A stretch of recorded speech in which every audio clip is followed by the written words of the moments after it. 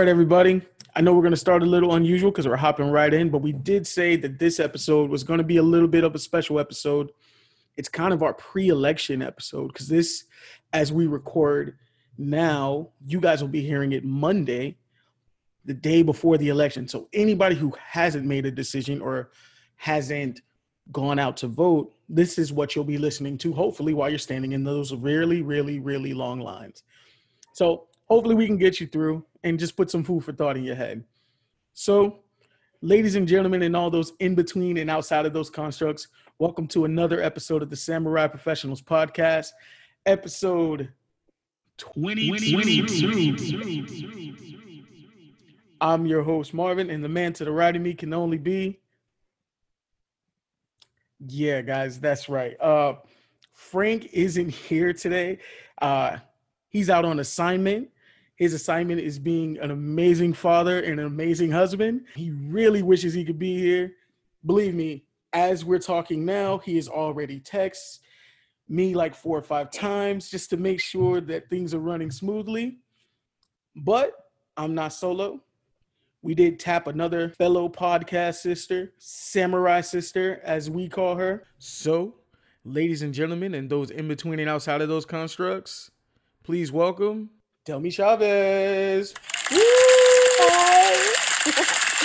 Thank you for having me, guys. Hey, we appreciate you being here. Delmi, I have known Delmi probably as long as I've known Frank. A very long time. We're talking 20 years this year. Oh, yeah. I've known Delmi and Frank. I actually met the both of them in algebra class.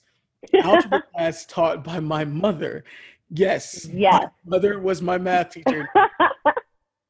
That is another story and a whole other complex that my therapist will have to deal with at some point in my life. But I met the both of them literally same day, same time in that class. I'm glad you remember because honestly, I know that your mom was my teacher. I remember that for sure because I liked her. I don't remember math. I hate math. So, yeah. Yeah. Time ago. I didn't have the chance to hate math, my mother being a math teacher and all. I had nothing but math driven into my head. My mother, here's how much of a math teacher my mother once was. Now she's a regular gifted teacher for all of some elementary school. Let me not pretend that like I don't know, like I know the name because I really don't know off the top of my head right now. But my mother once had me figure out how much older than my sister I was. Like she literally gave me the dates and told me to figure it out. I couldn't go outside to ride my bike and play football with my friends until I figured it out. Like, you mean years or days, months? Like down to the minute, I can tell you how much older I am than my sister. Oh, wow. Yeah, that's fun. Yeah, that's how much of a nerd my mother was, how much of a nerd she tried to make me. Okay? Yeah. So I am older than my sister by 2 years, 6 months, 5 days, 2 hours, and 45 minutes to the T. Oh, wow. Yeah, no. I wouldn't be able to figure that out. I don't know. Yeah.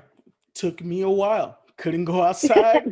Did you ever get to go? Yeah, that's what I was going to ask. I did get to go. I did get to go because eventually I had already known the 2 years thing. That was easy to figure out. 6 months, that's fine. Easy to figure out as you get to. But then when you have to pinpoint days and time and that's how much of a nerd my mother was, guys. Welcome to my life. Miss Adams.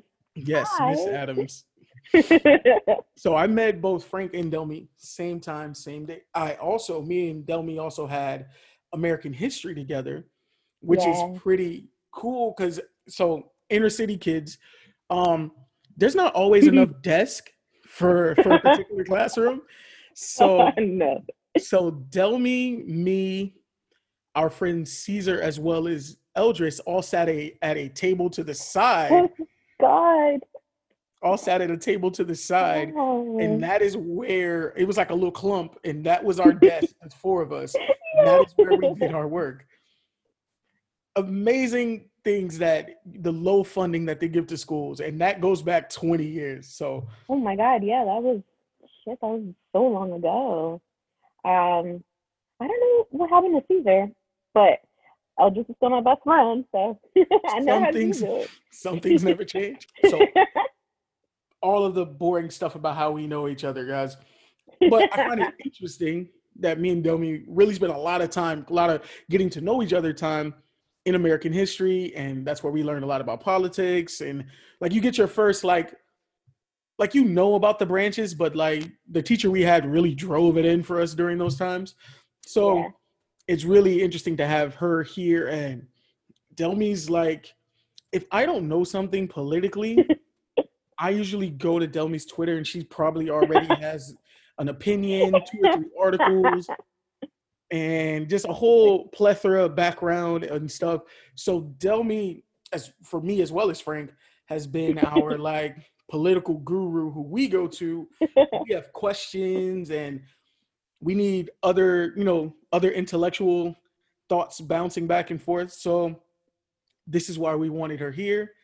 This is a day before the election. You may just be pressing play. Yeah. You may be just be pressing play while you're standing in a very long line, because I'm sure the lines will be long. As much as people have early voted, and it's a lot. It's a Oh, a lot. Do lot. you know? Yeah, it's over 80 million so far. Yeah, it's last I checked, it was over 85, Shit. and 62% of the people, like the number 85 million people, Mm-hmm. 62% of what 2016's elections total. Like, Yeah. more than half the country has already voted, Mm-hmm. more than half than what voted last year. And Mm-hmm. I think we're probably going to have a lot more this year than we had in 2016, just because of how divisive the country is at the The moment. last 4 years, yeah, I think so. Yeah, just a little bit. Yeah. Just a little bit. I mean, intensity there. Just a tad bit. Just a tad bit. So today we're going to jump into our political bag and try to give you guys as much information, or just so that we can, because certain things we want to talk about, and there's certain things that I want to hear from Del. I want to hear her opinions. I've actually tried to avoid her Twitter this week because I wanted to ask her certain things, and I would just rather her just give it to me straight here than to go read tweets. So we're going to jump in our political bag. First, side note, bags. We have a woman here, and I'm gonna take it. So first, last week, me and Frank did mention Birkin bags a little bit here on the podcast, and we went back and forth about how women buy those particular things to impress other women. Okay. Yeah, that's true. Oh, so you agree? Yeah, for sure. Okay. So I also said on this that men don't dress to impress other people, but I was sent by a listener. He said, just being honest from his perspective, that when it comes to like sneakers and stuff, men aren't buying that to impress girls. They're buying that to impress, like, you actually want to hear your homeboy say, "Hey man, hey, those nice. Hey, where you got those? When you get those?" And funny thing is, I was listening, like he told me that, and I was like, I personally don't buy shoes for other people. I literally like to collect the sneak. I really like a certain Jordan, and I collect those.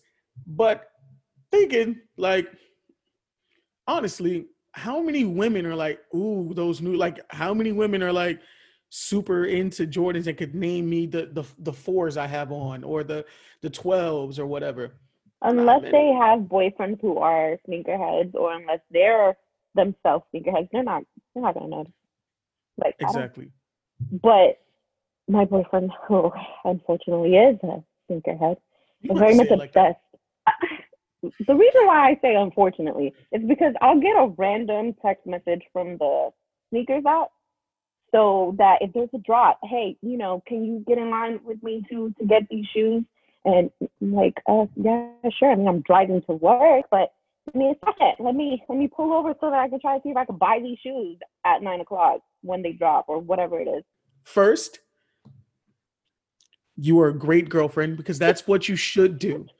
You should understand that tomorrow, as we record here on a Friday, the mochas come out tomorrow, okay? And it's all hands on deck for the mocha ones, okay? Yeah. I am going to be on my iPad, my phone. I'm going to call my mom, have her ready. We are all tight. We're all hitting 170. That when that $170 shows up, we're all tapping it. Tap real quick. Tap it. I need my 11 and a half. Yeah. And if I get 3 pairs, whoo, great for me. Because I'm going to sell them. Or I'll double up. Right. I've learned about StockX also and all that. Yeah. Look at God. Won't he do it? Won't he will? Oh, my God. Literally, so I want to say one of the first times it happened, I'm waking up and normally I'll start reading articles on my phone.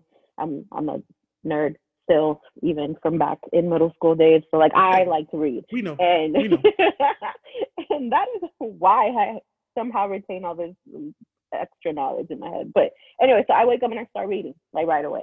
And so he wakes up. First, let me just say I'm not a morning person, like at all. But he is sunshines and rainbows. And I'm just like, how do you do that? Okay, quick sidebar before we go back to that. How do you do that? See, as someone who's not a morning person, even in a relationship, I get up in the morning, you're going to get a good morning kiss, maybe, preferably a good morning kiss. And then I'm going to go to the bathroom. You're going to go to the bathroom. We do our thing.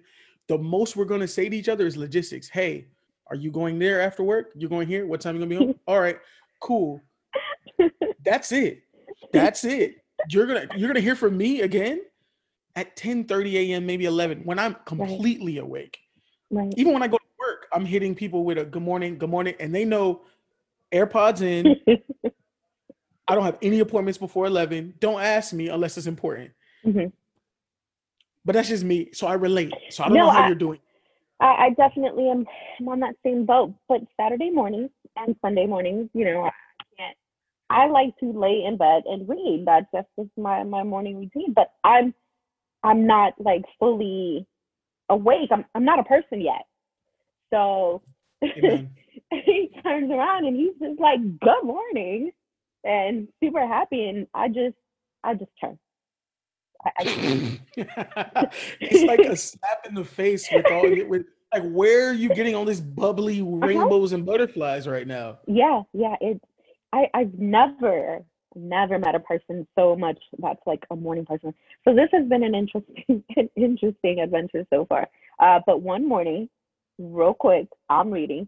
He's like, "Babe, these shoes are about to drop. Like, get on the app." And I'm just like, I'm not awake yet. I mean, I am, but I'm not, So anyway, I just gave him my phone here.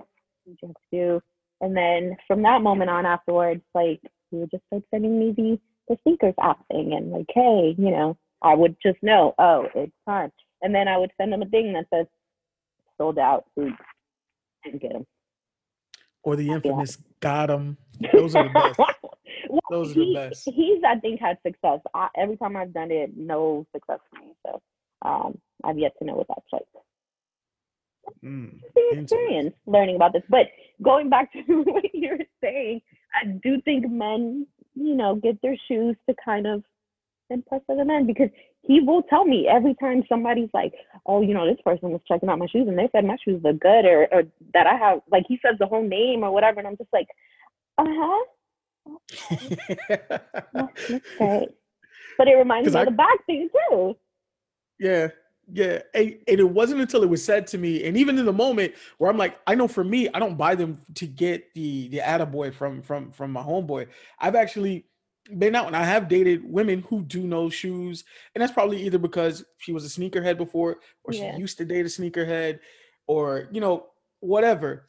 But at least she would know what's nice and what's not, and I'm cool with that.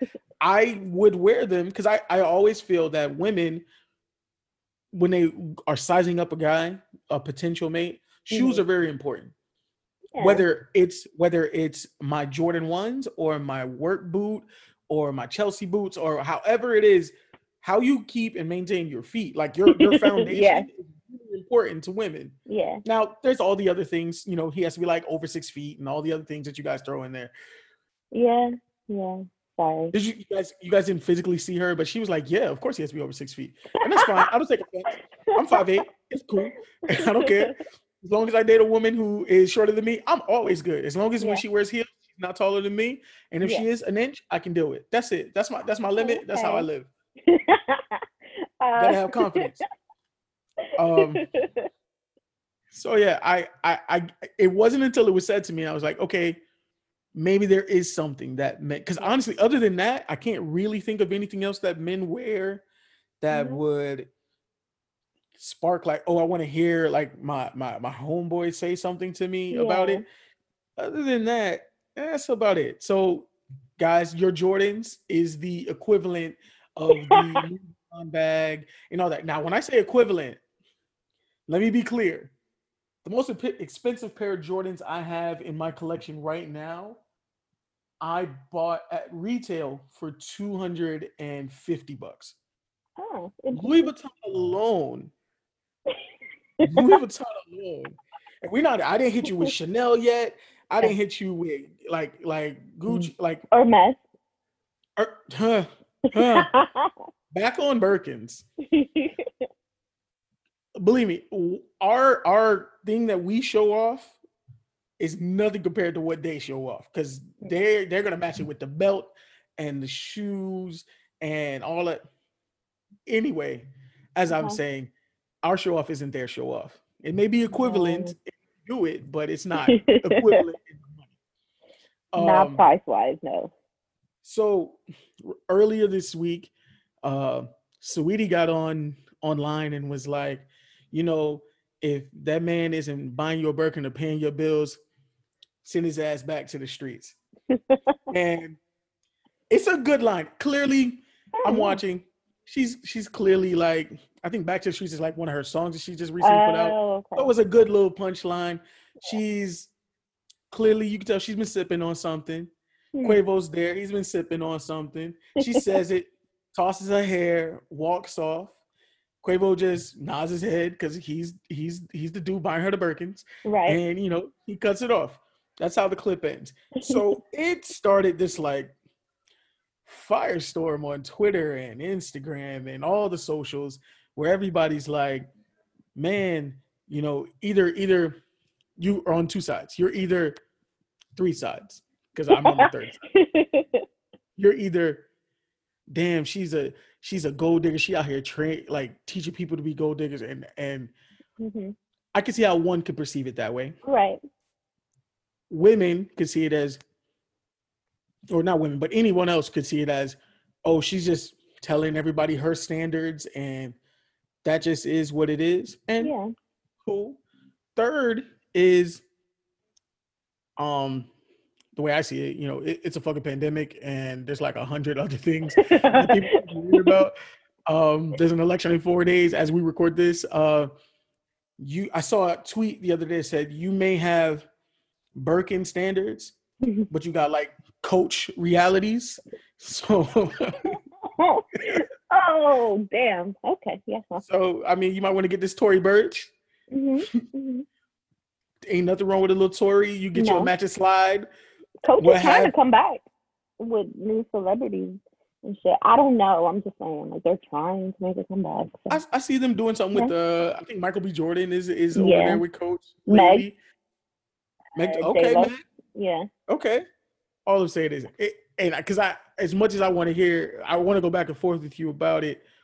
It's just, I just thought it was crazy. Like this, you understand? Saweetie is dating. She's a rapper celebrity dating another. What she is? I'm sorry, I don't follow you don't people feel like bad. that, but don't feel bad. I've seen her. She's pretty. Very pretty, gorgeous woman. Yeah. Dating Quavo, one of the Migos, right? Another celebrity. Right. The things the levels that she is on when it comes to money. Birkin bags are $1,500, $2,500 something $1,000 to even purchase. The girls who may be following behind Saweetie saying all this stuff, I guarantee you, Craig is not making $15,000, No. $25,000 to just throw to you. No. And if he is, he's either not a celebrity, he's a very wealthy businessman, Mm-hmm.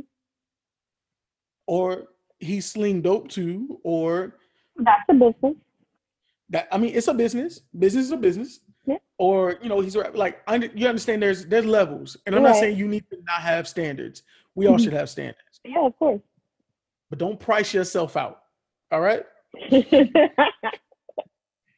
I think I'm on the third side, your side. There's definitely a lot of things going on in the world that I don't pay too much attention to that, especially because it's a different tax bracket problem. I don't know. I don't deal with different tax bracket problems. Yeah, I'm going to start using that. That's a different tax bracket problem. Because like when you hear people complain about like, oh, I couldn't take this bag on the plane and all that. Like, you understand how first world problems that is? Mm-hmm. But now there's something we got something higher than first world problems. Now it's a different tax bracket problem. I'm using that. It's a reality. I mean, like I don't pay too much attention to those sort of issues because no, that's not my tax bracket, so I'm good. I'm with you. Because I don't care what people think people are out here making. I ain't got it. No, I'm good. I mean, yeah, I can get you a Louis. Like, honestly. Oh, love can get. Really quickly though, the other part of what she said, besides the Birkin thing, because I didn't know she had said about the bills thing, about the man paying the bills and all that. Yeah, that's another thing I don't really care for. But that's just, part of my feminine side, my feminist side. I pay for my own shit, so I'm good. I'm with you on. My thing is, and here's where I feel when it comes to like men paying bills for women and all of that. When she's not your wife, I just want that to be clear. Yeah. Because once you're married, everything goes in a bucket. I get that. Mm-hmm. Whether you guys have separate accounts and you put everything into a house bucket or however you decide to do it, you're working together. You're a unit. So when it comes to men paying bills, I'm not super against that. Right. Here's why. You shouldn't date someone and want to watch them struggle. You know what I mean? So, and I'm not saying, and this is to be clear, I'm not saying you need to just be being a paymaster, but I shouldn't be laying in my bed or laying in her bed and she's struggling to pay the lights and stuff like that. Now, here's also a thing. All right. Now, if she's frivolous with her money and like you were just at Tootsie's or whatever, or out at this club or that club, or you were out at brunch all day Sunday on the 15th, but now on the 16th, when FP&L wants their money, so did you keep these lights on? You don't have it. Oh, but you had bottomless mimosas the other day. So of course. That's where I would have an issue. Yeah. Like I said, I just don't think if you have it to help, if you're dating, you guys are serious, then you're a unit. She shouldn't be out there struggling and you out here living the lights of luxury or whatever. Yeah. That's my stance. But I also am not against a woman wanting to, take care of a meal every now and then. My mother didn't raise me to, like, honestly, sometimes even offended when you go to pull out your car. Here's my thing, and here's why I get offended. I don't mind a girl paying, but let's have that conversation before we get to the table, right? Uh-huh. Or before the waitress comes with the bill, and now we're doing this whole thing where the card dance where you're trying to like take the card and you're trying to sneak the card to the waitress. That shit looks so annoying to me. Because it's just like, what are we arguing? Like, and it's not taking away. You're not like emasculating, right? Yeah, you're not emasculating me. Like, I don't feel like that's the thing. Right. let's not do this whole dance all in front of people. Let's have Right. this conversation. If you want to do it, every once in a while you want to pay for lunch, cool. A majority of the time, like 98% of the time, I'm probably gonna pay. That's just the way I was raised. That's fine. Right. But if you want to like grab me something on the way home, um, oh, I saw this while I was out and brought, like, that's how I feel like girls can put in their way without being oh, I pay for every date. You know what I mean? Yeah, yeah. Well, That's I get all. that. And I mean, I think for me, I was single for a very long time, so I have just always done stuff for myself, by myself, and I have had no issue with that. That's what I was used to. That's what I've been cool with. So in my current relationship with him, sometimes trying to take care of stuff. At first, I didn't want him to because I just kind of felt like, well, I don't want to owe anybody. Like that was kind of what I was thinking. Instead of like, this is somebody who's just trying to do something nice for me. And so I had to like kind of shift my mentality to understand, this is okay. And, also I have that conversation privately of like, listen, I want to take care of stuff sometimes. I want to be able to do, the same thing. And so we have had conversations and they've been before we get to the check or anything like that. I'm like, I got it, or he'll just tell me like, don't worry, I'll take care of it, whatever. And that's fine. But yeah, I agree. You have to have these conversations and you have to have them privately. Like nobody else needs to be around. But that's just how, I guess, like for me, it's just always been. And I've had to retrain my own brain to be like, okay, this is fine. It's not doing anything to me or who I am just because somebody's helping me in any kind of way. And I'm definitely not emasculating him because I'm doing something, for him or taking care of something or whatever. So I think it's just like we've always just kind of discussed it as this is a partnership. If we're in a serious relationship, it's a partnership. So there's no reason to kind of look at it as like I'm doing the most or you're doing the most or anything like that. So earlier this week, I saw Twitter in uproar again regarding Sasha Obama's recent TikTok videos that got released into the wild. I guess all of a sudden she's on a friend's TikTok. Because I mean, first of all, Sasha Obama, the youngest of the Obama girls, is in college. Yeah. She's Which I was 19. shocked about. I don't know. That lets you know how well Barack puts those kids away. They live their lives. Yeah. I was like, she's 19? When did she get 19? Sophomore in college. Little chubby girl. What? How did we get here? Yeah, exactly. Anyway, and I think that's probably kind of the thing that kind of threw everyone off. So yeah. So Sasha Obama is dancing with a friend, lip syncing to some city girls, as young 19-year-old women do, and, of course. And older women do. Like, no knock, live your life. Any JT age could be a city girl. Yeah. Exactly. So Sasha's, living her best life out here, rapping lyrics about how the niggas want to fuck JT and all this other stuff. So she uses the N-word. So Daily Mail puts out Sasha Obama, 19, raps the N-word as she lip syncs profane language on a viral TikTok. And my first reaction was, first of all, she's black. Uh-huh. She has every right to go ahead and use the N-word. It's her culture.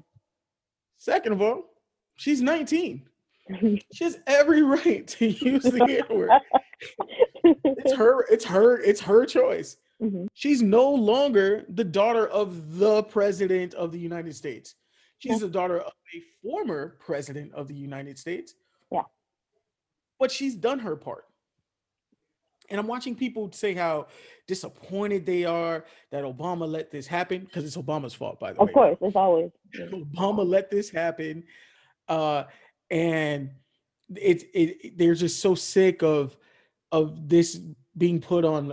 They even tried to make it a black woman's issue. Oh my God. And Wendy Williams is, and of all people, like, God, I give her none of my viewership. Right. But there's a clip of her Like, oh, couldn't she have done a different song? Couldn't she have found an Adele song? Couldn't she have waited like couldn't she have waited like 7 days, sometime after the election before she drops this out into the world? And I'm like, those kids did everything they were supposed to do when they were doing it. Like I remember earlier this year when they found out that when there's video of Malia who was smoking, they said she was smoking weed. Yeah. I don't know if it was earlier this year or maybe the year before. Yeah, it might have been the year before. Even then, I was like, well, first, she was 18. She was at Harvard, by the way. So she's not a dummy. Right. She's grown. We're selling it duty free. Like nobody's like, I don't even understand what the issue is. So I was just trying to understand how did we get to a point where, yes, you were once part of the first family. You may be some of people's favorite first family, but they're no longer little girls, and they did their part when they were in the White House. Just imagine being the first black family to be in the White House, where everybody wants there to be some sort of scandal, some sort of big issue or any kind of big scandal. Anything. You had to find, perfect of this young Negro he had to be, and his children, like he had to be perfect. They couldn't get into like major craziness in school. Nope. His wife had to go be we're gonna make fitness the best. Like that was her platform. And for 4 years, the most they could find was when he wore a tan suit for 8 years.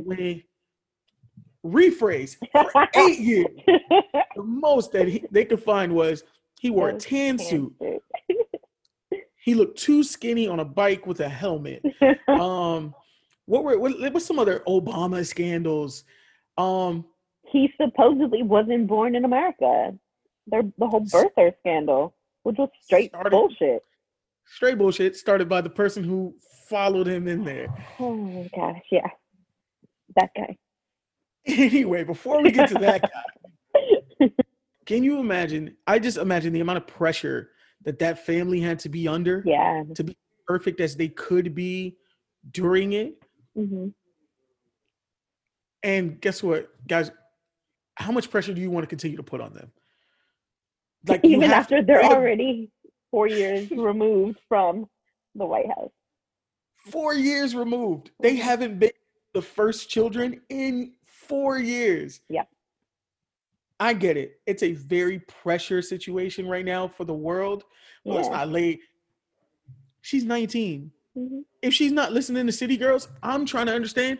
Hey, Sasha, what's going on with you? Like, what's going on in your life? Like, she's grown. Like, she's grown. She's growing.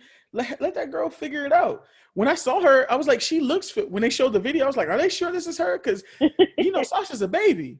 Yeah, exactly. When did she grow up? I was very shocked by that.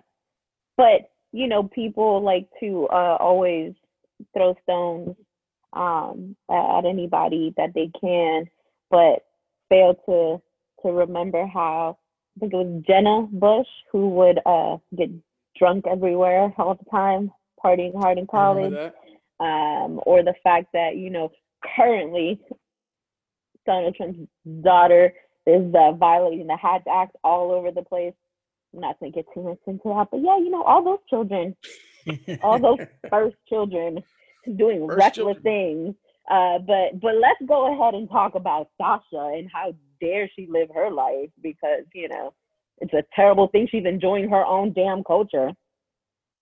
And going to school and not out here doing anything ridiculous or crazy or at some point we got to stop putting pressure on, and especially as children, they didn't choose to be the first children at all. That was a decision by their parents.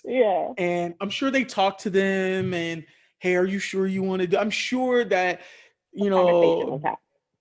conversation was had. Barry and Michelle, I call them Barry. Barry and Michelle sat down with the girls and were like, hey, we're going to do this. But honestly, if we're talking 12 years ago, Sasha was 7. Yeah. Like, it sounds cool. It sounds cool to go live in the White House. Yeah. People visit there. And then you're like, what the fuck is this? At 7, could you imagine living that your whole adolescent in that place, in that, under that type of pressure? Yeah, that I can't. Like, that's just insane.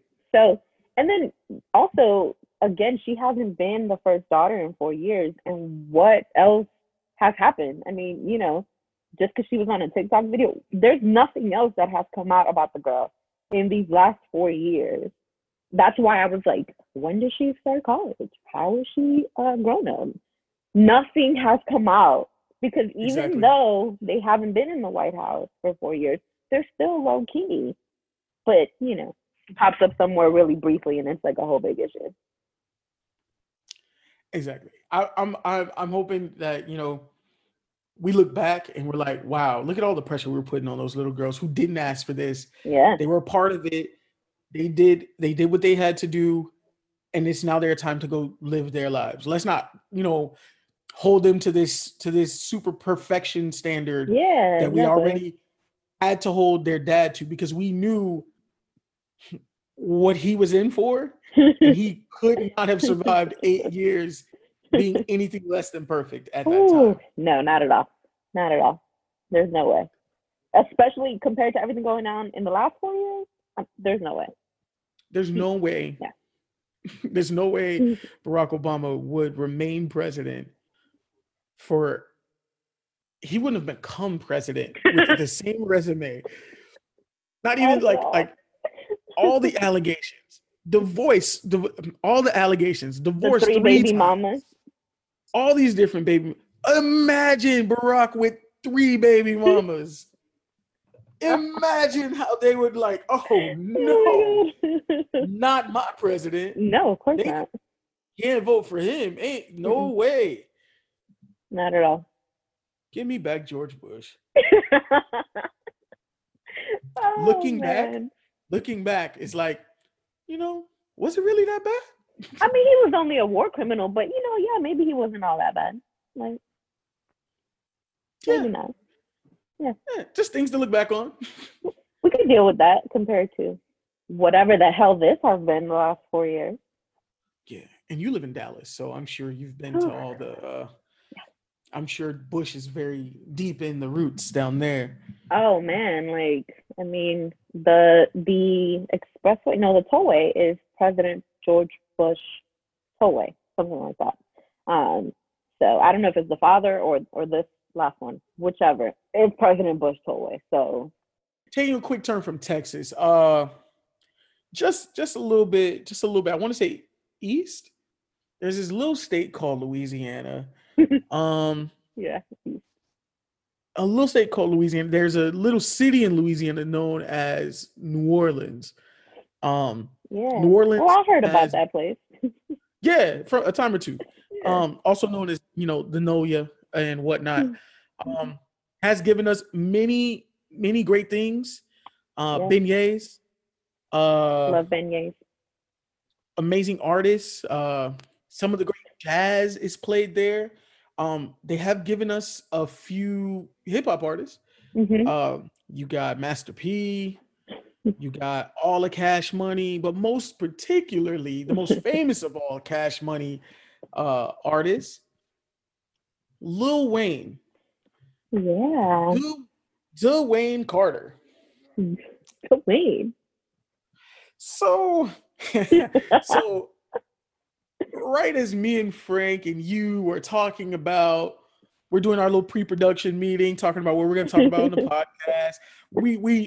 We normally, just behind the scenes, guys, me, Frank, we will normally talk about, hey, I want to bring up this. Hey, I want to bring up that. And we still may bring in like some new stuff that we didn't discuss. But, you know, for the most part, we at least talk about the major things we want to talk about. So with Delmy going to be our guest, we just wanted to know, give her, hey, this is kind of the things we're going to bring up. Give her a little heads up. Literally, as we're having this conversation, the Samurai Pros Twitter gets tagged, and says, literally, I'll be tuned in next week. It's definitely going to be a jam-packed episode of the Samurai Professionals podcast. And I'm like, wow, that's strange. Let me see what they're talking about. And it's above a retweet of Lil Wayne with a picture of him giving the thumbs up with Donald J. Trump. That guy. That guy. Yeah. In the tweet, Lil Wayne says, just had a great meeting with at the real Donald Trump, at POTUS, because, you know, got to get your tags in. Uh-huh.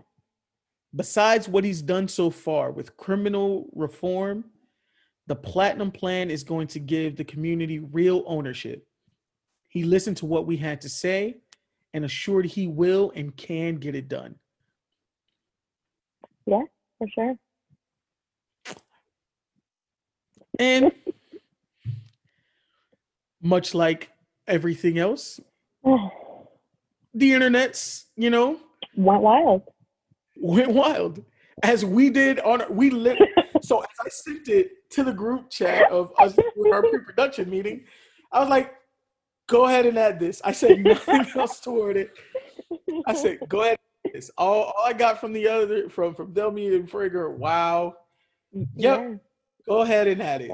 Because that's what we definitely need to address it.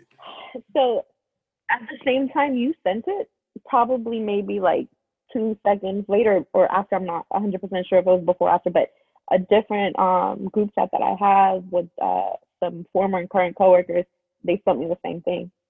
And I'm just like very confused because I was about to get home, and so I'm driving into the thing and I'm just like, what am I seeing? And then I park and I read the thing and I'm just like, oh, of course. Yeah, this is great. This is wonderful. Yep.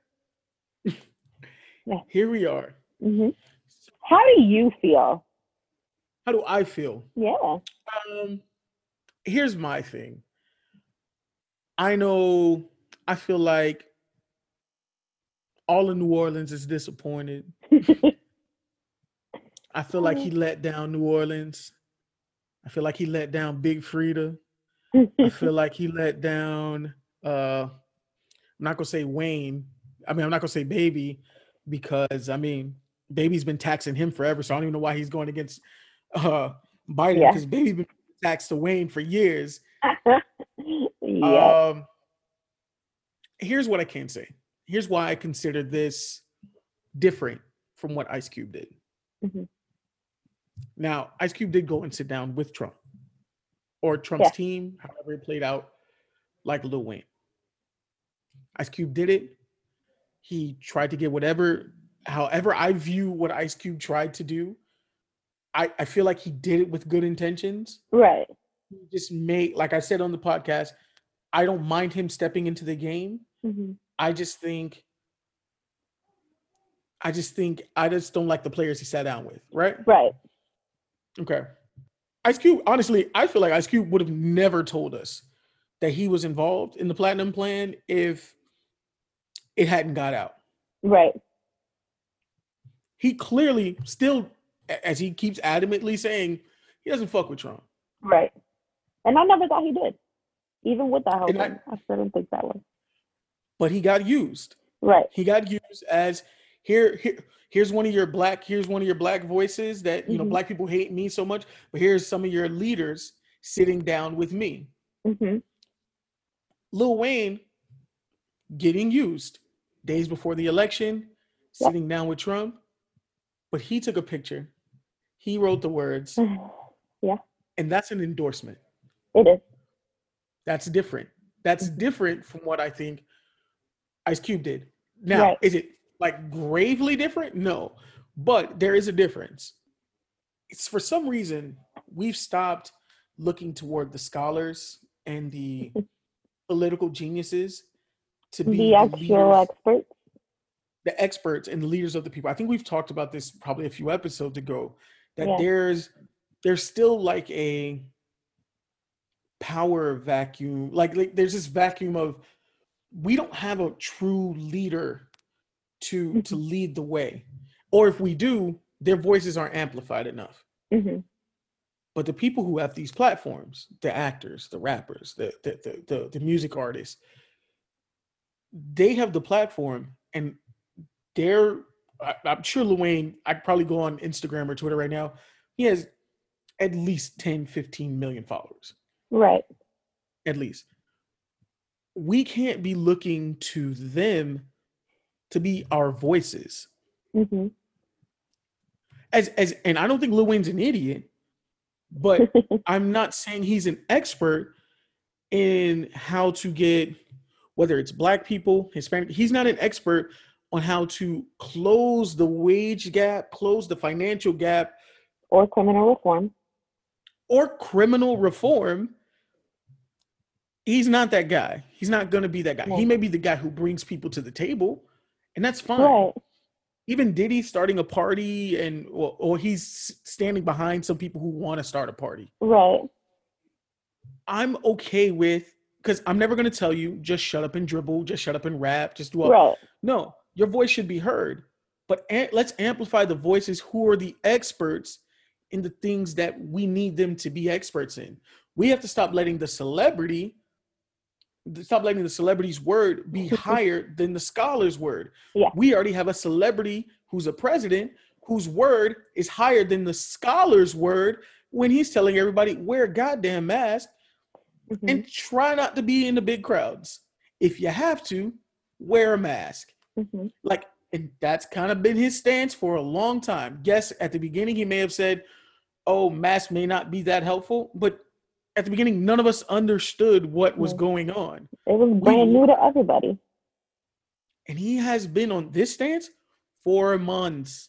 Yet, we're going to listen to the celebrity, the celebrity in chief, instead of the scholar who went and has dealt with countless outbreaks, countless things. 4 years has been at the forefront of many of these diseases, fighting and combating. We're not listening to that guy. We want to listen to the celebrity in chief. We have to get to a point where America shifts, and we're not looking to Kim Kardashian, and I'm not bashing her, but we're not looking to Kim Kardashian to be the leader in prison reform. Right. In the past, for any minority, we had minority leaders who were political and economic geniuses. Like, we don't give the Martin Luther Kings, the Malcolm X's, like, we don't give them enough credit, because Malcolm X and Martin Luther King, after the I Had a Dream speech and after all of the getting Black people for, he was about to shift his focus into aiming to help poor people, period. And before that happened, they killed him.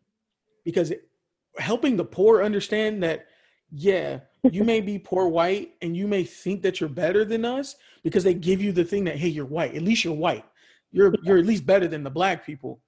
Yet we're all right here making the same money. All the things that they enact, all the laws hit us all the same. And it blows my mind that it's not seen that way. But we need to get back to a place where we're more focused on that. That's really how I feel about it. I agree completely. I think obviously race is at the forefront, and it should be at the forefront because it is still a major issue. Institutionalized racism, I mean, at the inception and core of this country is racism. But the other thing is class warfare. The fact that we, as you mentioned, no matter your color, when you're poor, you're poor. And the laws, all these different things, they affect you if you're poor, no matter which, color you may be. It may affect, Black and brown people a little bit more, but still, when you're poor, you're poor. So I think that's something that people tend to not really pay too much attention to. It's not like a sexy topic to bring up because, of course, all these other things, let's discuss this or that. But the whole celebrity aspect of things just amplifies the wealth gap. There's a large wealth gap in America. Aside from there being issues with the sexes, the genders and stuff like that, there's a wealth gap just between like how we have the super rich and then the poor people. We have added millions to the poverty level throughout this pandemic. The middle class doesn't seem to exist all that much anymore. You're just the working poor. You're the working poor is what they call it. The working poor. Nicely said. It's the truth. It is, and it's not really talked about all that much. But going back to the celebrity aspect of things, is I do believe that because they have a platform, because they have the sort of, I guess, reach that they have, they should be amplifying the voices on the ground, the organizers, the activists, the NGOs, nonprofit organizations, and all that stuff that are trying to do all these things. Like, I appreciate what Kim Kardashian is trying to do with criminal reform, but Kim Kardashian, while she may be studying to be a lawyer, she's not a lawyer yet. And even when she becomes one, is she going to try cases? They're different, levels to all that stuff, right? So she should be amplifying the people that are actually on the ground at the forefront trying to make things happen, instead of like, oh, Kim Kardashian got this person released from jail. That's not the truth. And that just warps the mind of people. That is why you continue to have generations of people that believe celebrity is all there is, and their word is bond, instead of the fact that we have people who study the actual subjects that we're trying to, get around, like Dr. Fauci, who's a doctor, or the activists that are trying to reform so many, issues. And even going back to the whole thing with Wayne and him mentioning, that was the sticking point for me. I didn't care about the photo. I didn't care about the Trump endorsement. It was him mentioning criminal reform, because it is you basically showing your self-interest, because this is about your taxes. It's just the celebrity aspect of it. You want to go with the guy that's not going to charge you more taxes. So this is all about self-interest.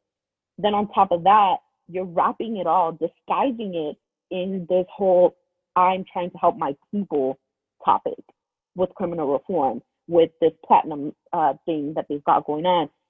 It's all a guise. It's all just basically pretending like I'm helping my people, instead of really my self-interest, my taxes. And that's what stuck out to me when I processed that picture, when I processed that tweet. That's what stuck in my mind. It's him mentioning criminal reform, because him bringing up the fact that Trump supposedly has done a lot for criminal reform, it's counterintuitive. It is counterproductive, whatever the fuck you want to call it. It is so inaccurate, because yes, he may have released some people from prison, but he's also nominating conservative judges like by the hundreds, and they're being confirmed. These are the same judges who are putting Black and brown people into the judicial system that is not built to actually bring any justice to Black and brown people. So you're basically telling me that this guy is somehow reforming the justice system, that he's putting the people, these are lifetime appointments, federal judges, appellate judges, all that stuff, they're lifetime appointments. So he's putting these judges in there that are going to continue the same high school to prison pipeline. So you cannot tell me that he's somehow going to benefit the Black and brown community when he's doing this on the side. But people aren't paying attention to that. That's not the subject people want to talk about. People want to talk about the sexy topic of criminal justice and criminal reform. Oh, he's letting all these people go. But with the First Step Act, I think is what it's called, that he did, yes, there has been hundreds of people that have been released, hundreds of inmates. But out of those hundreds of inmates, only like 24 have been Black. So you're helping 24 Black people. Okay, thank you. That's great. I mean, it's good for the people that are getting released, but it's not good for the overall Black community. So that's what stuck out to me when I saw that tweet, the picture and all that, is he's pretending to care. Yeah, and Black people, and like you said, 12 out of 100. Yeah. Literally, when Black men make up what, 60%, 75% of the prison population. Yeah. So I don't see the reform you're saying, especially people who are sitting in jail over selling weed or whatever. And now weed is a multi-billion-dollar industry that is now legal for white people in the Denvers and all the other places that they want them to be. Yeah. For white people to now make all this money. They waited until they could get themselves completely in charge of it. And now it'll be legal soon. It'll be legal worldwide. It'll be legal Oh yeah. real soon. Yeah, Like for sure. you'll have your few conservatives play fight it until the money gets into their pockets, Right. and now it's something for them. I was watching a clip of Channing Crowder Hmm. from the Miami Dolphins, Hmm. and he's talking about people asking him, why is he a Democrat? You're a millionaire. You're a millionaire.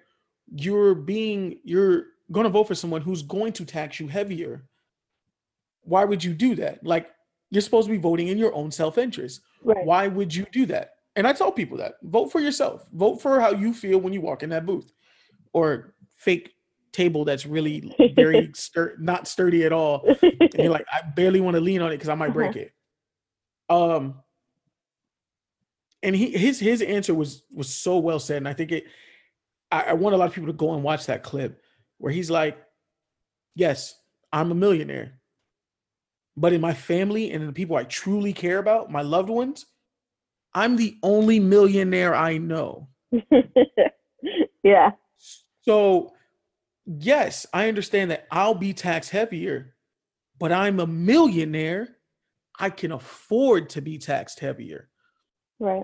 But if me being taxed heavier helps the other people who I love in my family, my friends, other people I grew up with, people I truly care about, then I'll make the sacrifice to be taxed a little heavier. Because guess what? I'm still a millionaire and I'll be able to deal with it. Yeah. And I'm hearing like people in our tax bracket, right? Talking about this, and they're like, yeah. And I'm like, dude, the taxes that he's talking about is upwards of the 400,000s a year. Hmm. I know you. I know you make. Hey, you may make a little bit of change, Hmm. but you ain't making 400,000 a year change. No. So why do you even like? Why is that even a like in your life? Because you're voting your own self interest. Why is that even a factor for you? So Yeah. you have to understand what's the motives behind some of the people who are helping push these things. Yeah. Wayne got used. Oh, Do I for think sure. Lil Wayne went up there and might have wanted to make some change? Sure, but this is the same man who was like he doesn't really like Black Lives Matter. Hmm. It's just a few years ago. It's not connected to him. It's not connected to him because when he was a child, as he recounts the story, he was a child. He accidentally shot himself in a house. Oh, wow. The people call the police. They hear a gunshot. The police storm in looking for all sorts of drugs or whatever, and he's sitting there with a hole in his stomach. And he says all the black police walked over him. They called the ambulance on the radio, but they walked over him and whatever. And the one white police officer that came in there, now mind you, he was 6 or 7 retelling the story. One white police officer yelled at all the other police officers and said, "What are you doing? You see, there's a kid on the floor bleeding. What the hell is going on?"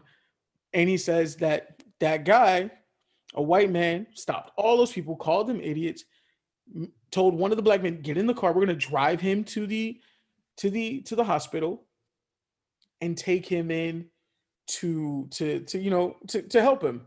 And I get that in his mind was that all white men were good, and Yeah. he doesn't believe racism still exists because that's not a thing that's happened to him. But I Hmm. want to remind people this would have happened to Lil Wayne when he was like 6, 7, 8 years old. He was a hot boy since he was like 14, 15. Lil Wayne's been super rich a majority of his life. His perception of what the average man is, he's never even lived. Yeah. He's been filthy rich since he was a teenager. He's actually like what people tend to forget just because he was running with the other guys, he was a child star. He just appeared older because they were older. He was 14, 15 years old singing I'm a hot Yeah. boy, bling, bling, all that other shit. So Yeah. he's never even lived a normal life where maybe racism would really affect him. And I'm sure Hmm. he doesn't realize how much racism has affected him his whole life. Right. but you got to understand the mindset behind certain people. But what he does know is being super rich. Yeah. And that's what he wants to stay. Yeah. And So, honestly, like I feel like at the end of the day, I can't be mad at that. Like that's at least it in a way, as much as he may have been pretending with the whole criminal justice thing, because he's still showing that self-interest, it's honest. I mean, that is what, matters him. Even when 50 said it. But even if he's trying to walk it back now, but he was honest. That's what, interests him. That's a different tax bracket problem, like I was mentioning earlier. So different tax bracket problems. I can't say, one way or another, like, oh, you're wrong for that opinion. Everybody's entitled to their own opinions, but when it becomes like an issue to me is when you utilize that opinion to claim as though you're trying to help a group of people, and then you're really not, because that's just horrible to do to people. You have people that idolize these people still, that see them as like these role models. So yeah, that's a disappointing, I think, aspect of it, more so than anything else. Yeah, that to me, that was the most disappointing thing. Yeah. But it was crazy. It definitely was crazy. I was like, what the fuck am I saying? Yeah. Anyway. Like at first, it's one of those things where you got like, when you normally see the picture on Twitter on your phone, you got like, so I had to tap it because I needed to zoom it because I'm like, is this real? Because it's just not what I was expecting to see on a Wednesday. Like, I mean, a Thursday night. I was just like, wait, what? When the fuck did this happen?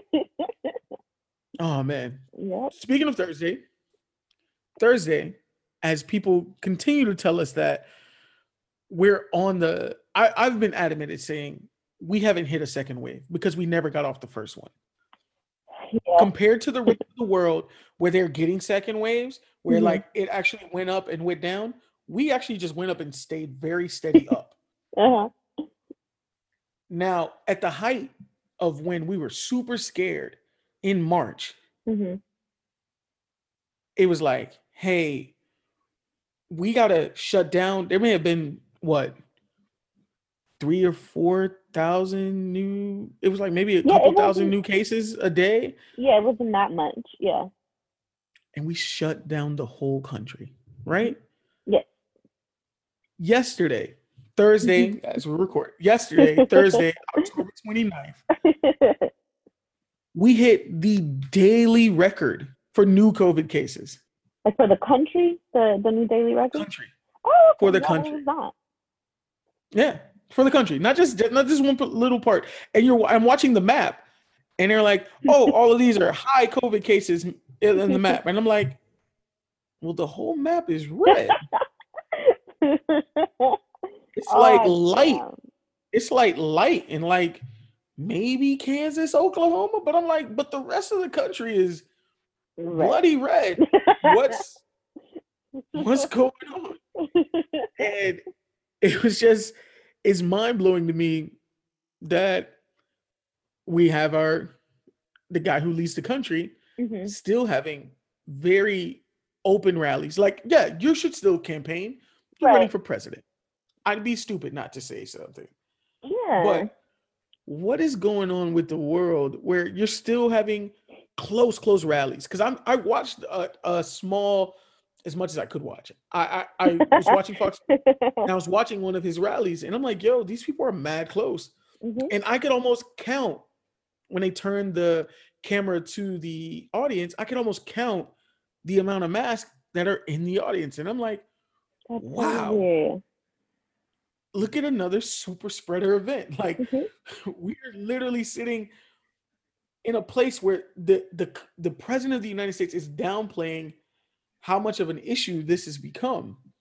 Yeah. Coronavirus, if anything has toppled the race portion of the story of this election, it's the coronavirus. It's the mishandling of the coronavirus. And we're still downplaying the coronavirus when it is spiking up. They're having full on,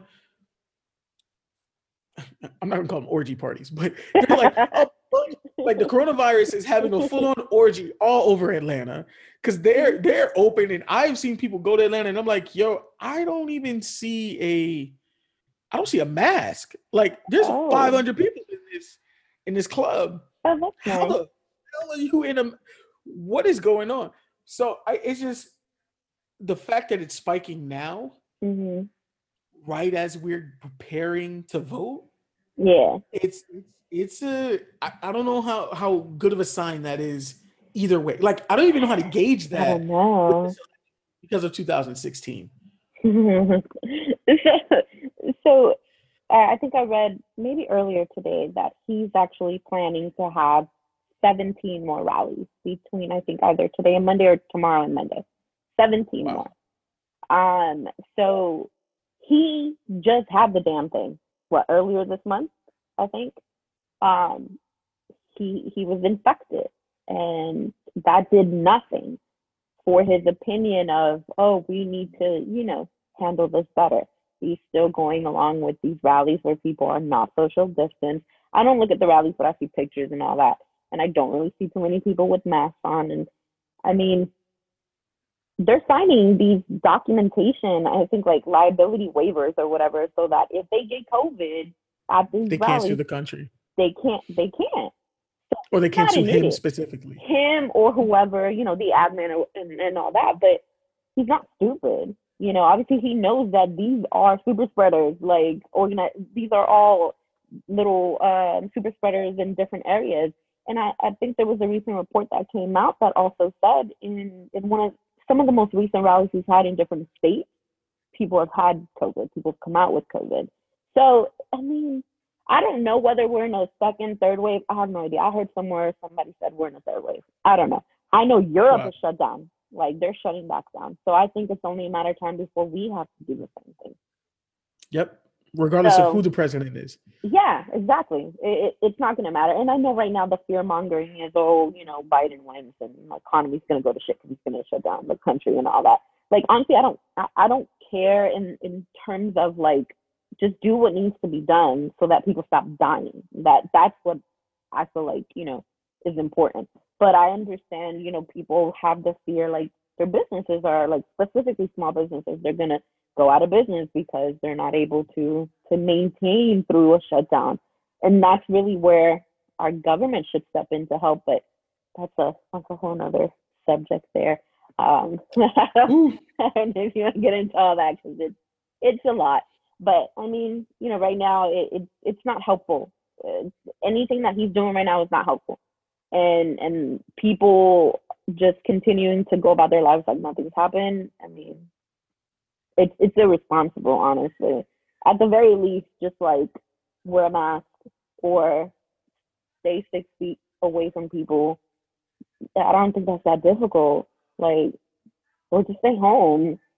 And tomorrow's probably going to be crappy because a lot of people don't want to be going out. It's Halloween. And yeah, I feel bad for the kids, but at the same time, again, kids are in school. They're also spreading the damn thing everywhere. It's a whole clusterfuck, honestly.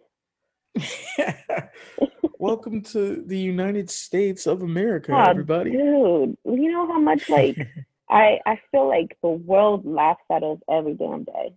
Like, we're a hot mouth. We are not leading in this whole thing at all. When I would have, like, honestly, I think had we had a different administration in place, that we would be leading the world through this pandemic. That is what America's supposed to be. But we're not.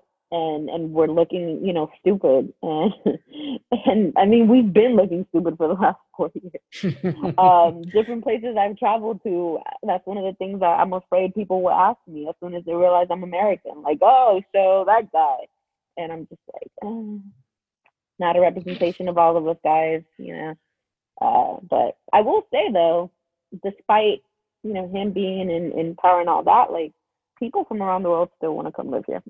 So that's something, I guess, about America still being some kind of superpower. Well, you know what? I don't know if I'd call it a superpower. I would say that America's always had really good press. Like, our PR firm has always pushed it to be this. If you want to go anywhere in the world, you want to live anywhere in the world, this is where you want to live. But I'm going to show you all the hurdles you have to get to live here. even if you're born here, Mm-hmm. it's not a guarantee that you can stay in this motherfucker. No. So, No. and that tends to become an issue. Mm-hmm. Oh, I hadn't looked at it that way, but yeah, that's very accurate. It's definitely the PR spin. Think about it. It's been 200 years of that same PR spin, right? It's been 200 years. Even 4 bad Yeah. ones, is it going to be like, I wouldn't want to go there? No, we've invested a lot of money in making sure that America is the land of the free and the home of the brave, and all the cute sayings that it is. When a majority of Americans don't feel that way. Right. If I asked you about your heritage, you're not going to say you're American first. No. Most of us live here, don't automatically connect. Like, you ask me, I'm going to say I'm black. I don't say I'm Black American. I don't say I'm African American. Right. Like, I don't go out of my way to make it like super known that I'm this, like, American's not my heritage. Yeah. It's not my culture. Right. Because it's never belonged to me anyway. Right. Though I was born here, lived here, both my parents are American. Yeah. It is what it is. But that's not everybody. You know what I'm saying? Like, that's people could be born here, and we don't carry that on us the way certain people carry that as a badge of honor, and they should be respected because they're American. Yeah. I definitely wouldn't. I think I may have gone through a stage in my life where I was like, I'm American, you know. My parents are from Honduras, but I'm American. But over time, I got over that shit real quick. Except for, you know, like, there's certain countries where I will be like, yes, I'm American. There's other countries I'll be like, nah, I'm from Honduras, because the way we're perceived in certain areas, you know, all that. Yeah. Gotta be careful. Yeah, for sure. Yeah. But no, I mean, I think that's a dichotomy that, like, over the years I've had to kind of internalize, because for me, there was 3 cultures in my life. It was the American culture, it was the Black culture because of where we grew up, and then it was the Hispanic culture. So when I was in school, it was a mixture of the Hispanic and Black culture. And then when I was at home, it was Hispanic culture. But then when I was alone, American culture, because I'd be watching, like, Saved by the Bell, TRL, you know, all these other white people stuff. And so it was confusing for, you know, eventually it became confusing as who am I really? You know, I don't know, because I want to say I'm American, but these people over here are telling me I need to go back to my country, but this is my country. So, you know, and then by the same token, it's like, you have people in the Black culture who don't want brown people to be looked at a particular way either. Like, I've seen some videos where there's a lot of cautious, and I still don't understand that. We're all goddamn minorities. Like, we're all treated like shit here. So it makes no sense for us to turn on each other.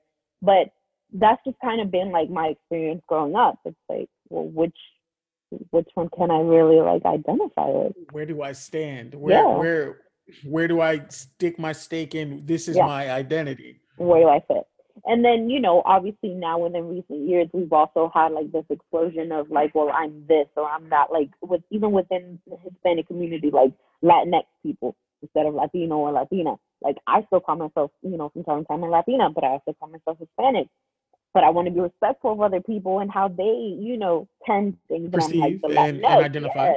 Yeah. Right. So, and then, you know, like, it wasn't even that long ago, maybe just a few years ago, that, like, I found out, like, Black people prefer to be called Black versus African American, and that I was like, damn, I had no idea.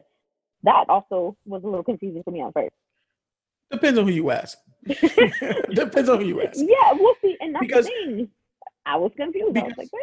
There are people who are actually from Africa, right? Like, say their family was from Nigeria and they came over here. Yeah, they're actual, truly African Americans. So I understand, like, I understand I've had to bubble in African American most of my life anyway, or Black, or they have African American / Black, right. Or they have Hispanic / non-white, or whatever. They have, like, a non-white portion for you guys sometimes. So I always, there are people who will, you know, want to give, you know, those actual African, the Nigerians, Yeah. the I need another country. Sorry. Ethiopians, Hey, thank you. You know, like Kenyans. all the people from other countries who are from Africa, like that's actually more that actually Yeah. that word actually more identifies with who they are. Right. Um, Black people in particular, we were so detached from our culture. Period. We kind of most of Black culture is built within the last like couple hundred years. Like our culture is very separate from our motherland home culture. So there that's why you'll Yeah. may have, depending on who you talk to, you may have that weird dichotomy. I hope that's the right word to use. Yeah. But you know, and that's one thing about America. We're not all the same, Right. but I'm not someone who's like I'm not saying I would go and live somewhere else. Now, after a question I have to ask you a little later, I may say something different. But Yeah. but like I'm not saying I love my city. I love the Right. people I'm around. I love the people I grew up with. I Right. love how I got to this point. Like everything that's happened to me influenced me to be who I am to this point. Right. Um and I'm not saying I'm running to go somewhere else, but who knows? I mean, uh Civil War could start 2021. We don't know.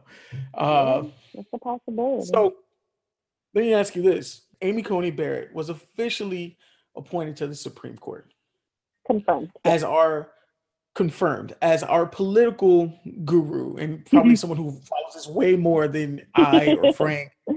What does her appointment mean for people who look like you and me? So there really isn't much as far as like a judicial record for her. She was appointed in 2017 by Donald Trump actually to an appellate court. I think Circuit 7, based out of Illinois, something like that. So technically, really only has about 3 years worth of judicial background. And I mean, her conservative views, I think, would affect people like you and me in ways that most conservative views affect us, which is they're just more to one side of things.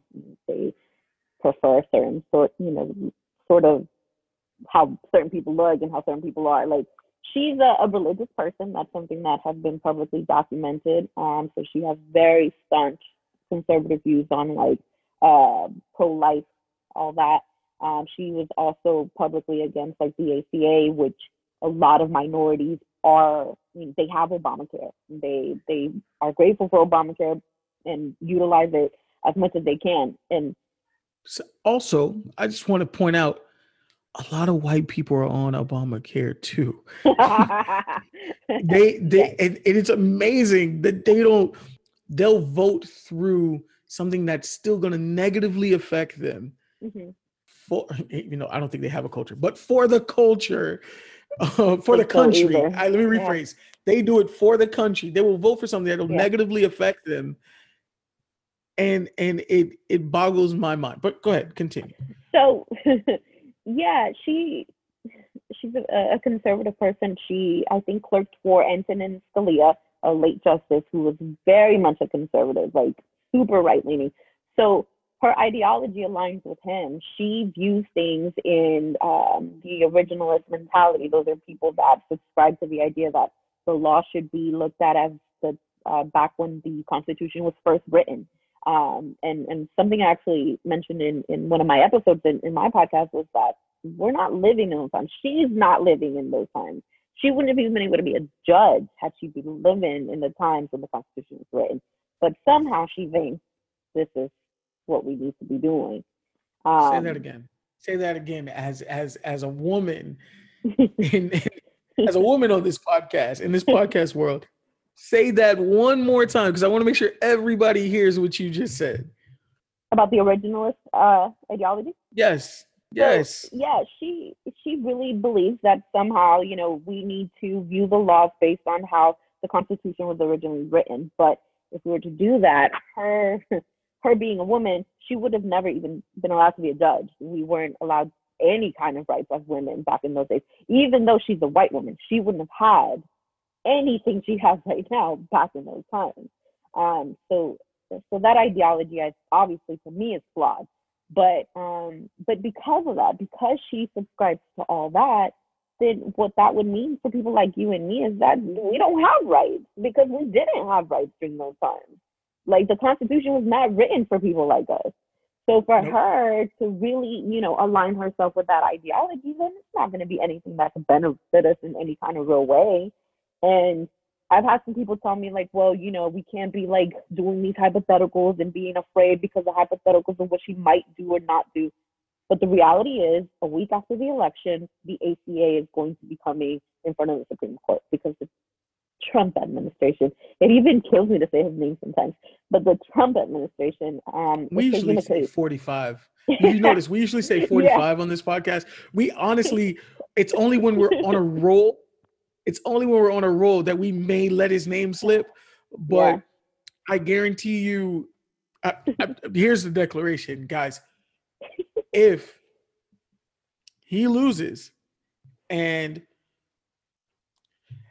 transition happens nicely, the day the transition happens nicely, and if and when Joe Biden is inaugurated, believe me, that name will be going into the box with He Who Shall Not Be Named, the other He Who Shall Not Be Named, and that movie that Frank won't stop fucking talking about. That movie. So believe me. Sorry. Go ahead, continue. So yeah, like that's a case that's gonna happen literally in a few days, and she'll be on the bench deciding whether it is the ACA is constitutional or not. And so if she sides with the conservatives, I mean, it'll be undone. And then what happens to the millions of Americans who are on Obamacare that are of every race? So I think really that's the most distressing part, because it's not a hypothetical. It's literally happening in a few days. And from some of the research I was doing, as far as for women, there's 17 cases right now that are making their rounds through the judicial system that are pretty close to possibly, being heard by the Supreme Court, that involved abortion rights, women's health. And so her views, because they're conservative, because their religion very much pro-life, basically there's a fear of her helping overturn Roe v. Wade, and that could be also a negative effect for millions of women who are protected under that law. But yeah, she's as far as all that. I mean, specifically anything related to the ACA and all that, like there has been calls for her to recuse herself on some of these cases, specifically anything involving 45, because of the fact that he appointed her, and because of the fact that he was very adamant that he would only appoint judges that essentially aligned with his ideology. So right. She hasn't said whether she'll recuse herself. However, there was a current case just this week, I think, from Philadelphia, where she did not take, she didn't take a vote, or she didn't do anything in terms of some kind of a election situation in Philadelphia. She was specifically asked by some firm or whatever, some political people in Philadelphia or in Pennsylvania, to recuse herself. She didn't exactly recuse herself, but she didn't participate. So that's still good. And I think it became favorable for Pennsylvania. But anyway, like I said, it's not hypothetical. It's happening already. She's there. She's conservative. We have a conservative majority, a 6-3 conservative majority right now in the Supreme Court. I think that's the thing that people, not that it's going over people's heads, but I don't think people understand how the Supreme Court is supposed to be. Right. Like the way it was formulated, it's, at least in current times, mm-hmm. You had 4 conservative, you had 4 liberal, and you had a person who would be kind of down the middle. Yeah. Kind of be the deciding vote whichever way. If there was, something that was that politically driven. Not only do we not have the person in the middle now, because not only is there now 5-4, which is already a majority as it was. Yeah. It's now 6-3. Right.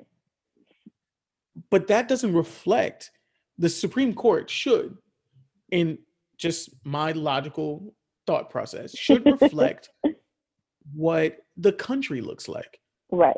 And the country is not 6-3 conservative. No. Not when the popular vote of the last presidential election was won by a liberal. So it's not reflective of what, like, it should be. The Right. law of the high law of the land should reflect the people, because that's the whole point. We the people. It's like Right. the thing. And the people they were referring to were not you and me, Yeah. not me black, not you woman, you Hispanic woman, not you Latinx woman, or None of that. all the other labels. I don't want to leave anybody out. Like, yeah. So, and I think that's really what's scary about the situation. I know Frank was like, me and him had a conversation, and we stopped like mid conversation. We're like, oh, we got to talk to Delmy about this, and that's what. So we're like, we literally kept it off of we cut it off the last podcast to have this conversation with you, and specifically about Roe v. Wade. Oh man, specifically about Roe v. Wade, and how much of it's in jeopardy to be overturned now, right? Because of this appointment. Yeah. Well, again, it's like you said, it's 6-3, definitely not reflective of the country. The country actually, for the first time, I think in the last few years, for the first time, it's become 61% of the American population, supports women's rights as far as abortion. That's huge, because even when Roe v. Wade became law, it wasn't that way. We still had a conservative nation then. So the fact that now, we're leaning towards 60 something percent of people who are for it, I think it's important, and again, should be reflected in our highest court. And unfortunately, that's not the case.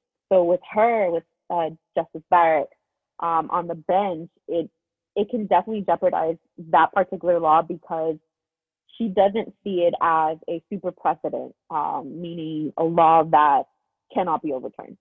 So with these different cases that may possibly be heard by the Supreme Court, a lot of them are just basically, in essence, trying to get Roe v. Wade overturned, trying to make it more difficult to have safe abortions, because even if they overturn Roe v. Wade, that's not going to stop abortions. What it's going to do is it's going to stop safe abortions. Roe v. Wade gives those kind of protections for women to be able to do this safely. So I completely understand if a person wants to be pro-life.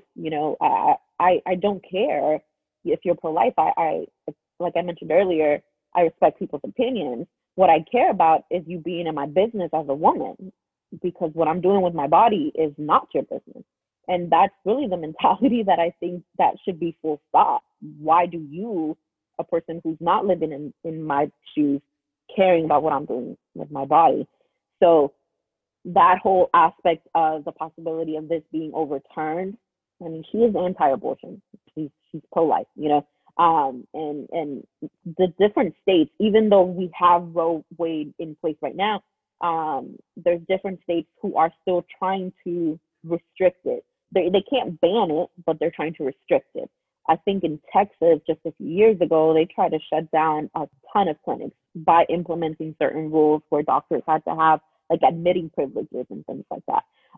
They try to make it difficult because they had to have certain standards in these clinics, and just making it where the resources were so expensive to even obtain and all that, where people would have to like go hundreds of miles to be able to viably get like a safe abortion. So it's frustrating knowing that someone like that is on the court, just because, like I said, she doesn't have much judicial experience, and so her already being much legal experience. Did you see the little clip where it's like, I'm gonna run you her quick resume? Yes, she please. has 2 years in private practice. She's never tried a case, never argued an appeal, never argued before the Supreme Court. Right. Most of her private work was civil cases, not criminal cases. Of course. She had 15 years of teaching experience. Right. At her And like alma you mater, said, I think. right. And like you said, she hadn't been a judge for long. She just was appointed a judge 3 years ago Mm-hmm. by the president of the United States.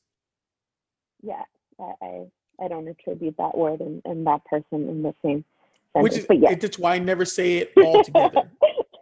Right. Because it doesn't take, I understand that he sits in the seat. Uh-huh. I But, don't yeah. necessarily like to say his name next to said title. Right. Therefore, I don't usually say it. But it is what it is because that's where we are. Yeah. Right. Yeah, I mean that's that is her extensive resume that, Republicans during the Judiciary Committee hearing were so like just enthralled by her brilliance and how amazing she was and what a great justice she would be. Whatever. It was all, just bullshit anyway. But she was always going to get confirmed. Like I think I may have mentioned that before. She was always going to get confirmed because Oh yeah. the Senate, majority is Republican and all that. But again, going back to women's rights, abortion, and all that. I mean, the other thing, with Roe is that it makes certain things more like easier for women health wise. And right now, especially certain southern states, don't care about women's health like that. They care about the They don't. fetus, but they don't care about the woman. And they don't care about what happens to that fetus once it comes out of the woman. Which is crazy to me. Where they're Yeah. like, they care so much and they want to have all the rights to tell you what to do with the fetus or whichever cellular level this baby is inside of a woman. They'll want to tell you everything for you to do and write laws of telling you what to do with that baby while it's inside of you. Right. But how dare you push that baby out? And now they're like, yeah, we wanted everything to do with them then. And then we're like, oh, no, don't get on welfare. Don't get on this. Don't get on Yeah. any. No, stay You should be away. a better No. mother. You Yeah. should be like taking better care. Why aren't you doing more to not be on these entitlement programs? We can't look after you. We can't look after your child. The, the craziest thing is a majority of the people who are on the entitlement programs, guys, listen, this is a secret. This is a secret. Listen, a majority of those people are actually white. Yeah. Yeah. A large majority of them. But they love to push that it's the black woman or the Hispanic woman, Latinx Mm-hmm. woman, Latina woman. I Yeah. hit all my boxes.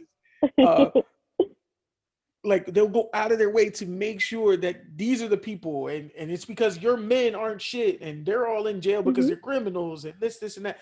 That's that PR that America pushes. Yep. Oh yeah. They Yeah. No, I think that's the best way to really explain things. This is a whole PR machine here. Make everything look like so perfect. So the fact that these people are so staunchly pro-life, tied into their religion, and how God is, this person or this all powerful being, and we need to be cognizant of God's creation, even if it's at the fetal stage and all that. But then, we don't care about the children that are being separated from their parents at the border and put in cages, or the children that are being expulsed from this country and sent to another country that isn't their own all by themselves. That was a breaking news story from the New York Times earlier today, by the way. And also the fact run that that back. the Sorry. New York Times just broke a story earlier today that the current administration is sending children, unaccompanied minors, migrant minors, to Mexico, even though that's not their home country, their origin country. They're sending them back Wow. there alone with no adult, no kind of relative, nothing. They're just sending them over to Mexico.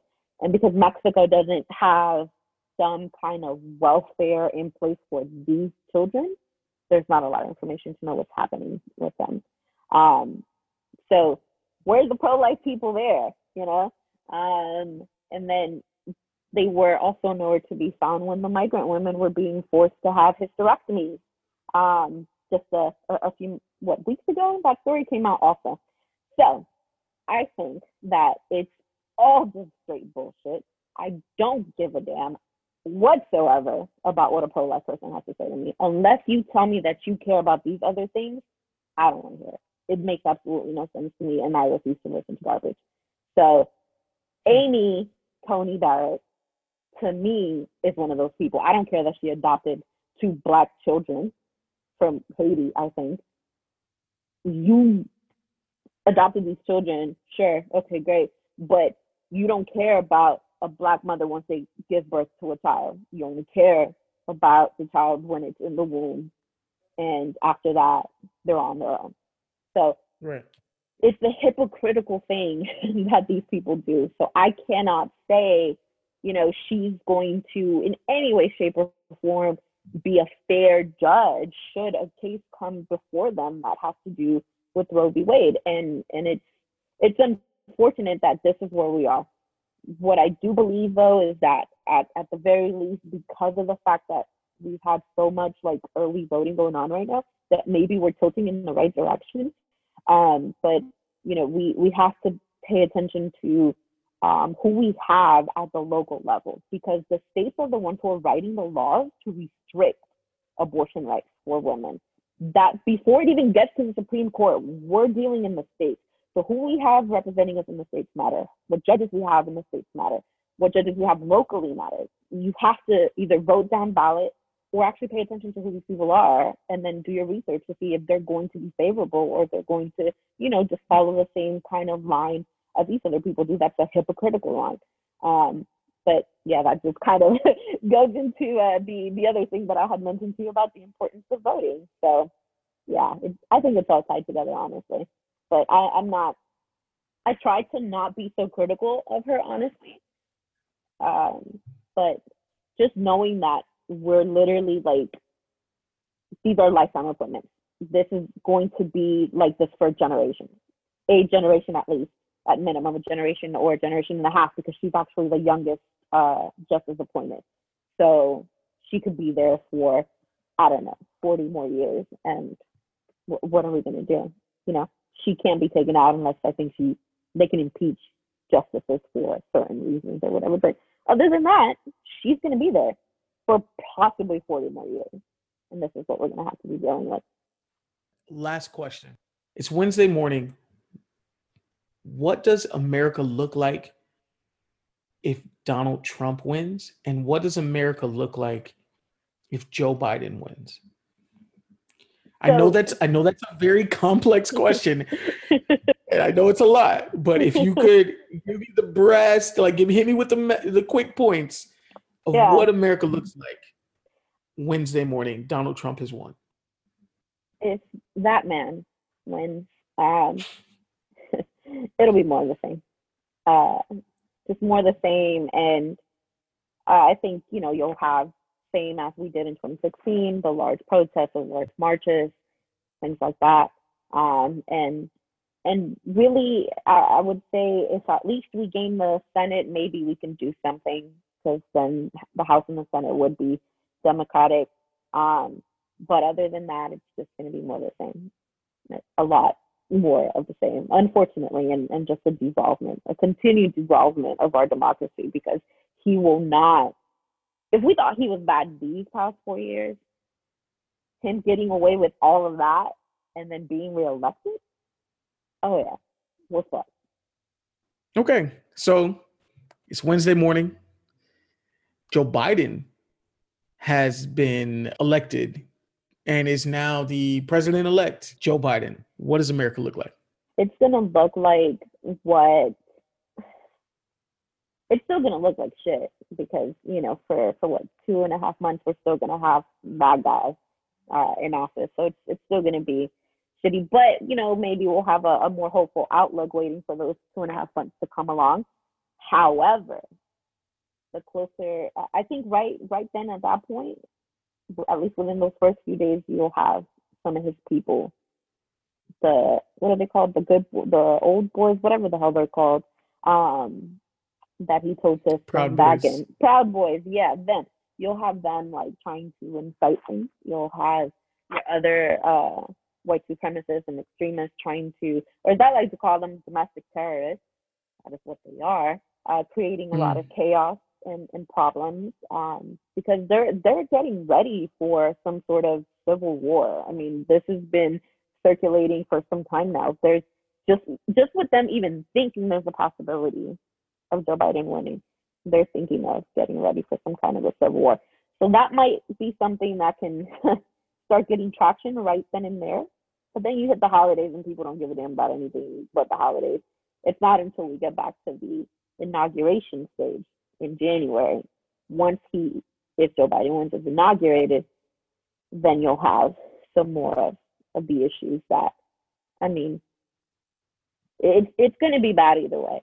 Either way, it's going to be bad just because it's way too toxic and too divisive in this country to have any kind of real peaceful transfer of power. It's just not going to work. And there's no way in the world that guy is going to go peacefully. He's already said it plenty of times. And that's my bigger fear is that it's not going to happen peacefully. Yeah. I don't think it will. I honestly see November 4th as there'll be protests either way. Yeah. Some will be peaceful, some will be armed.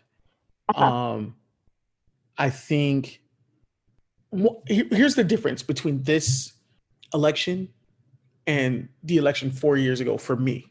After everything that went on in 2016, when I tell you I was exhausted by the end of 2016 election, I tell everybody that. Yeah. I was someone who I've always watched. I'm not a super fan of the news, but I love to be informed. I don't like someone to tell me what someone else said. Yeah. Right? So I watch CNN, MSNBC, Fox News. I watch all of them. Oh, yeah. I try my best to see all sides. Like I want to understand or at least see the way you're pushing it to other people who may believe the way you believe. I used to watch a lot of the news. So after 2016, when I tell you I did not watch the news. I checked out of the political world as much as I could, unless it was just something I absorbed through just conversation, like hearing other people talk. Yeah. I didn't watch the news for 2 years. Like I couldn't even tell you what channel MSNBC, like I couldn't tell you what any of those channels were. Yeah. So I look at how I played that. And I didn't really get this going until we had started really limiting how many 30 people were standing on stage for the Democratic Party. Yeah. As we started to narrow it down and people started to become front runners, that's when I said I'd dive back in. Yeah. And the difference with this election is win or lose or whoever it is I voted for, because I have already voted.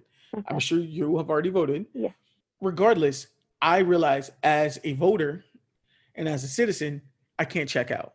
Right. Whether it's Trump or Biden, I can't check out. Right. My vote does matter, but then I also have to hold my politicians' feet to the fire. You said you're going to do these things. And now, as a community, as all the citizens, we need to hold them to the promises they made. Yeah, for sure. If Biden walks in and he walks into the White House, all 48 pages of the Lift Every Voice plan and the 2 pages, the little one sheet of Trump's platinum plan, the bullet pointed plan, everybody needs to be held to the fire. Right. I already know Trump's not going to do anything for us. Right.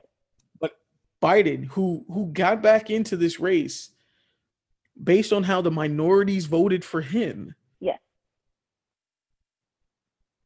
We need to hold his feet to the fire. All that stuff that he said, whether it's for Black people, whether it's for immigration, whether it's for helping those kids who all those 545 kids who no longer can find their parents. Right. And to put that in perspective again, that's 8 school buses of kids who no longer can find their parents. Things need to be done about that. That is as un-American as it can be. Oh think about, what we would be saying if this was happening in Afghanistan, if this was happening in China, like what would we be saying about all that? 8 school buses of kids go missing in Afghanistan. We're already talking about sending a deployment out there. Like, we're Sure. already talking to the UN, trying to figure out what needs to be done. Which one of the countries is going to send some men in there? Yeah, I think today I tweeted, UN should sanction us, or at the very least that we should go before the Hague, and there should be something done. Like, this is my country. I love my country. I will never say that I don't love my country. My country may not love me, but I love my country. Say that again. Say that one more time. My country may not love me, but I love my country. And I stand there with you.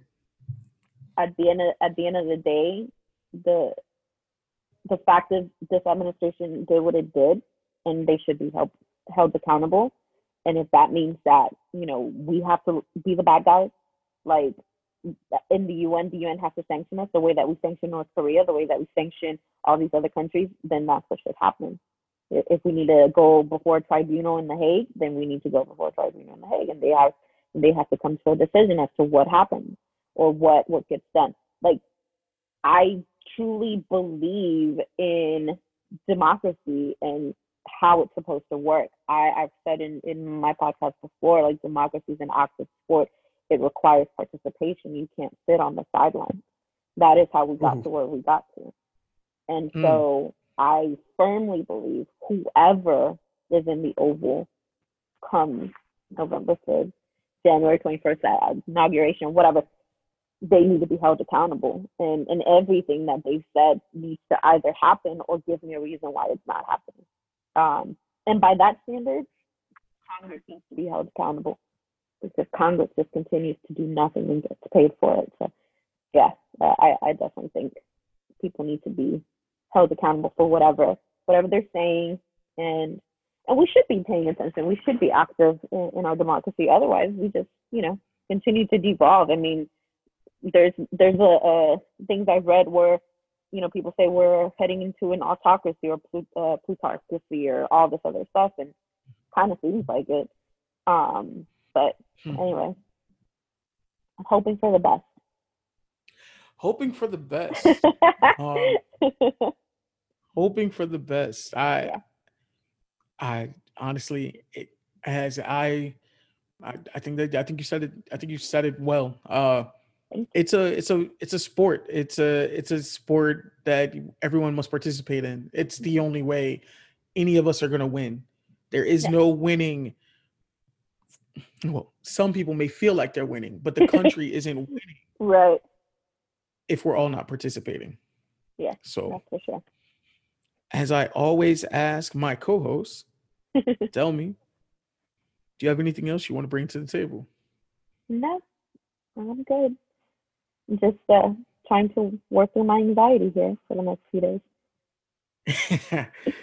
Believe me, we're all there. So, ladies and gentlemen, and all those in between and outside of those constructs, this has been another episode of the Samurai Professionals Podcast. I'm your host, Marvin, and the woman to the right of me can only be Delmy. All right. Delmy, do me a favor. Yeah. Tell us about your podcast and tell us how we can reach you. So The Simple Politics, that's the name of my podcast. I'm just simplifying politics and government, trying to keep things short and sweet and just give you basics on some of the things that maybe you don't want to look too much into, but you should know. Again, democracy is an active sport. I can be reached at The Simple Poly. My personal is at Delmy05, and that's really mostly where I am when it comes to politics, is on Twitter. So that's all I'm going to go with. Okay. Well, like you guys know, you can reach me and Frank at the Samurai Professionals Podcast at gmail.com, or you can hit us up on both Instagram and Twitter at the Samurai Pros. Hit us up with your comments, your questions, your topic suggestions, as Delmy has. And look, it got her to be on the show. You can reach Frank on Twitter and Instagram at I Can Only Be Frank. It's always been an amazing name for me. And you can reach me on both Instagram and Twitter at Marvin X Adams. This is where Frank normally says. This has been another episode of the Samurai Professionals podcast. He would say peace. I would say peace. But I'm going to say this has been a great episode of the Samurai Professionals podcast. Thank you, Delmy, for coming on. Thank you guys for having me. I miss you, Frank. We miss you, Frank. And on that note, peace.